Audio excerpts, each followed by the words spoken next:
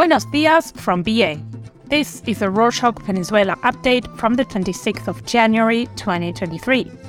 A quick summary of what's going down in Venezuela.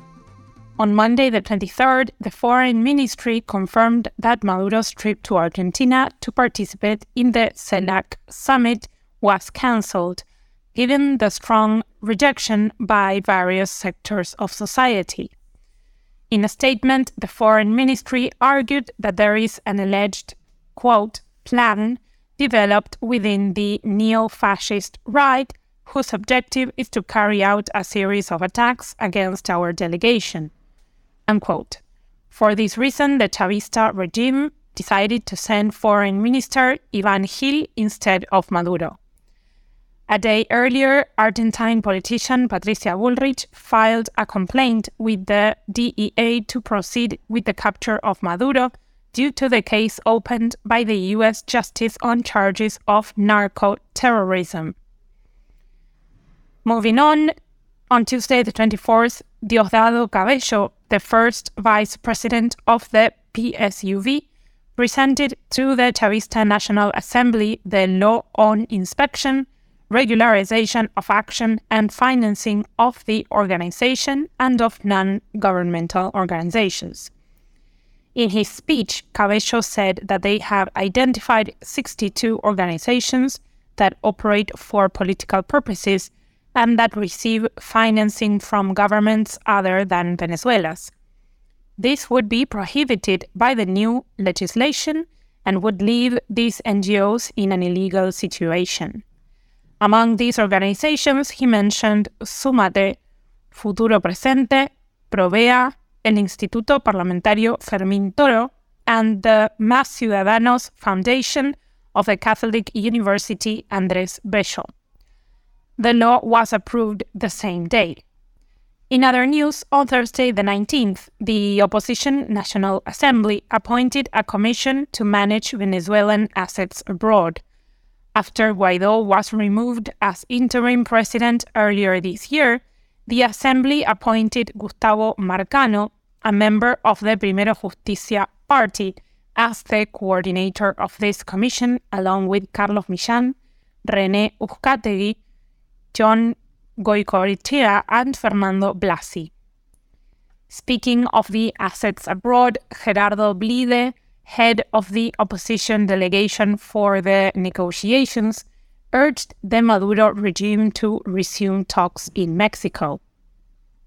In a press conference, Blide said the opposition delegation is making efforts to re-establish the dialogue with Maduro's administration to propose a joint plan to unfreeze Venezuela's assets abroad, to create a social fund to address priority areas for the population, such as health, education, infrastructure, among others. Next up, on Wednesday the 25th, Miguel Díaz-Canel, president of Cuba, arrived in Venezuela to meet with Maduro. In an interview, Díaz-Canel said that his objective is to continue debating and deepening the strategic lines and cooperation between both nations. The visit of the Cuban president was not announced.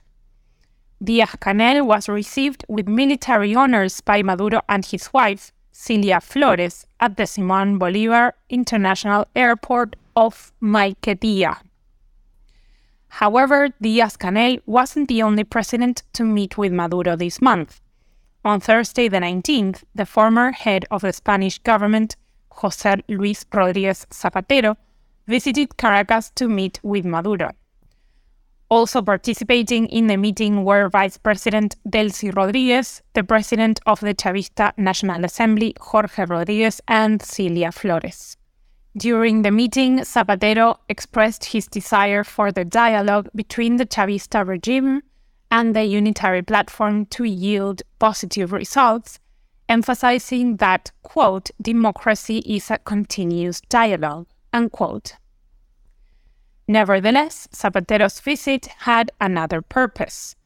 On Saturday, the 21st, Miguel Rodríguez Torres, former Venezuelan Minister of the Interior and Justice, was released after almost 5 years in prison. He had been accused of conspiracy. Before boarding a plane to Spain, the former minister thanked Zapatero for, quote, managing his freedom, unquote, in a video posted on his social media. Rodriguez was Minister of the Interior and Justice in 2014. However, in 2018, after distancing himself from Chavismo, he was detained in Caracas by officials of the Bolivarian Intelligence Service, at whose headquarters he had been detained. On several occasions, he pleaded not guilty. Let's keep talking about Spain. On Thursday the 19th, the Chavista National Assembly approved the appointment of Coromoto Godoy as the new ambassador of the Maduro regime to Spain. On her Twitter account, Godoy said that she will work to consolidate a, quote, new stage, unquote, of dialogue and cooperation between the two countries to benefit their citizens. Let's remember that in 2017, Spain cut relations with Venezuela until last December 2022, when the Spanish government promoted Ramon Santos from chargé d'affaires to ambassador in Caracas. On Thursday, the 19th, Ali Padrón, the Minister of Tourism, announced the expansion of air routes from Madrid. The announcement was made after a meeting with the chief executive and vice president of the Spanish airline Plus Ultra, Roberto Rosselli and Julio Martinez, respectively, during the International Tourism Fair. Padrón said that charter flights will be carried out every 10 days with the Madrid por la Mar route. However, he did not specify when these flights will begin. In more international news, on Tuesday, the 24th, the United States government granted a license to Trinidad and Tobago to develop the Dragón Natural gas pipeline located in Venezuelan waters. The news was shared on Wednesday, the 25th, by Keith Rowley, Prime Minister of Trinidad and Tobago. The license means that Trinidad and Tobago will be able to resume business with the previously sanctioned Venezuelan state oil company PDVSA, although the Maduro government will not receive any cash payment from this project. Rowley described Washington's announcement as, quote, a happy and significant day, unquote, for Trinidad and Tobago, as well as the Caribbean Forum region. Speaking of the U.S., on Thursday the 19th, the U.S. oil company Chevron began unloading at its Pascagoula refinery in Mississippi, the first export of Venezuelan oil to the United States since 2019, after receiving a shipment of 237 barrels of Venezuelan heavy crude oil at the beginning of this year.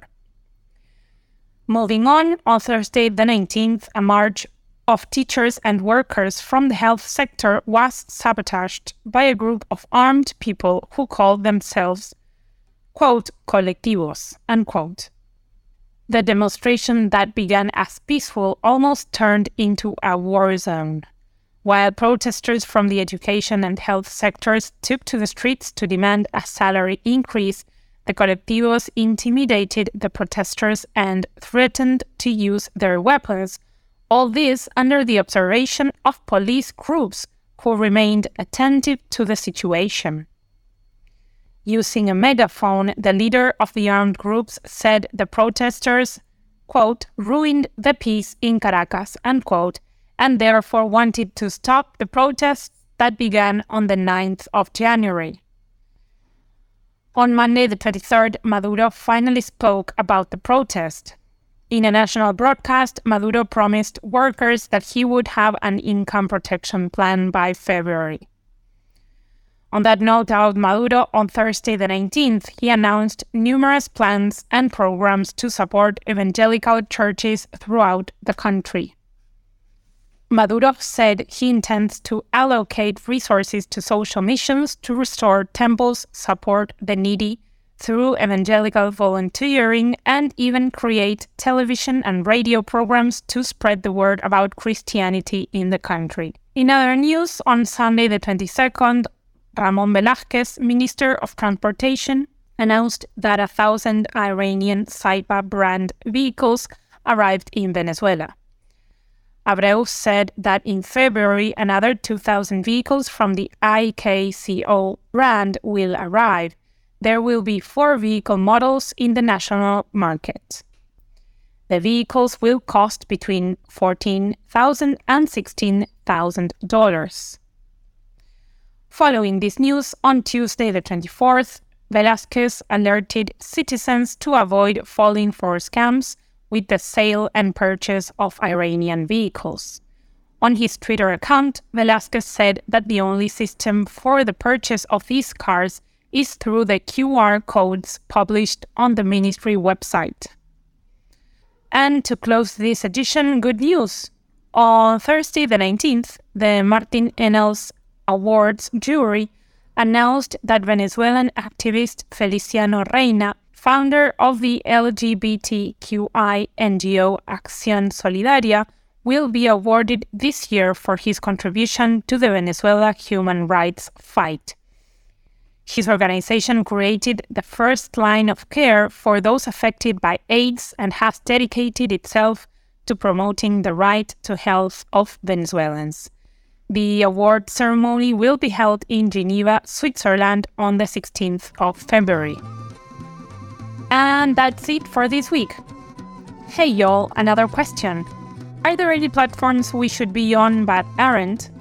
We can tell how many people listen on various platforms, iTunes, Audible, Google Podcasts, etc. And we can tell those not on VPNs what country you are listening from, but we want to be sure that there aren't some important platforms we aren't on and should be.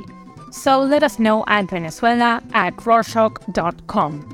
Hasta la próxima!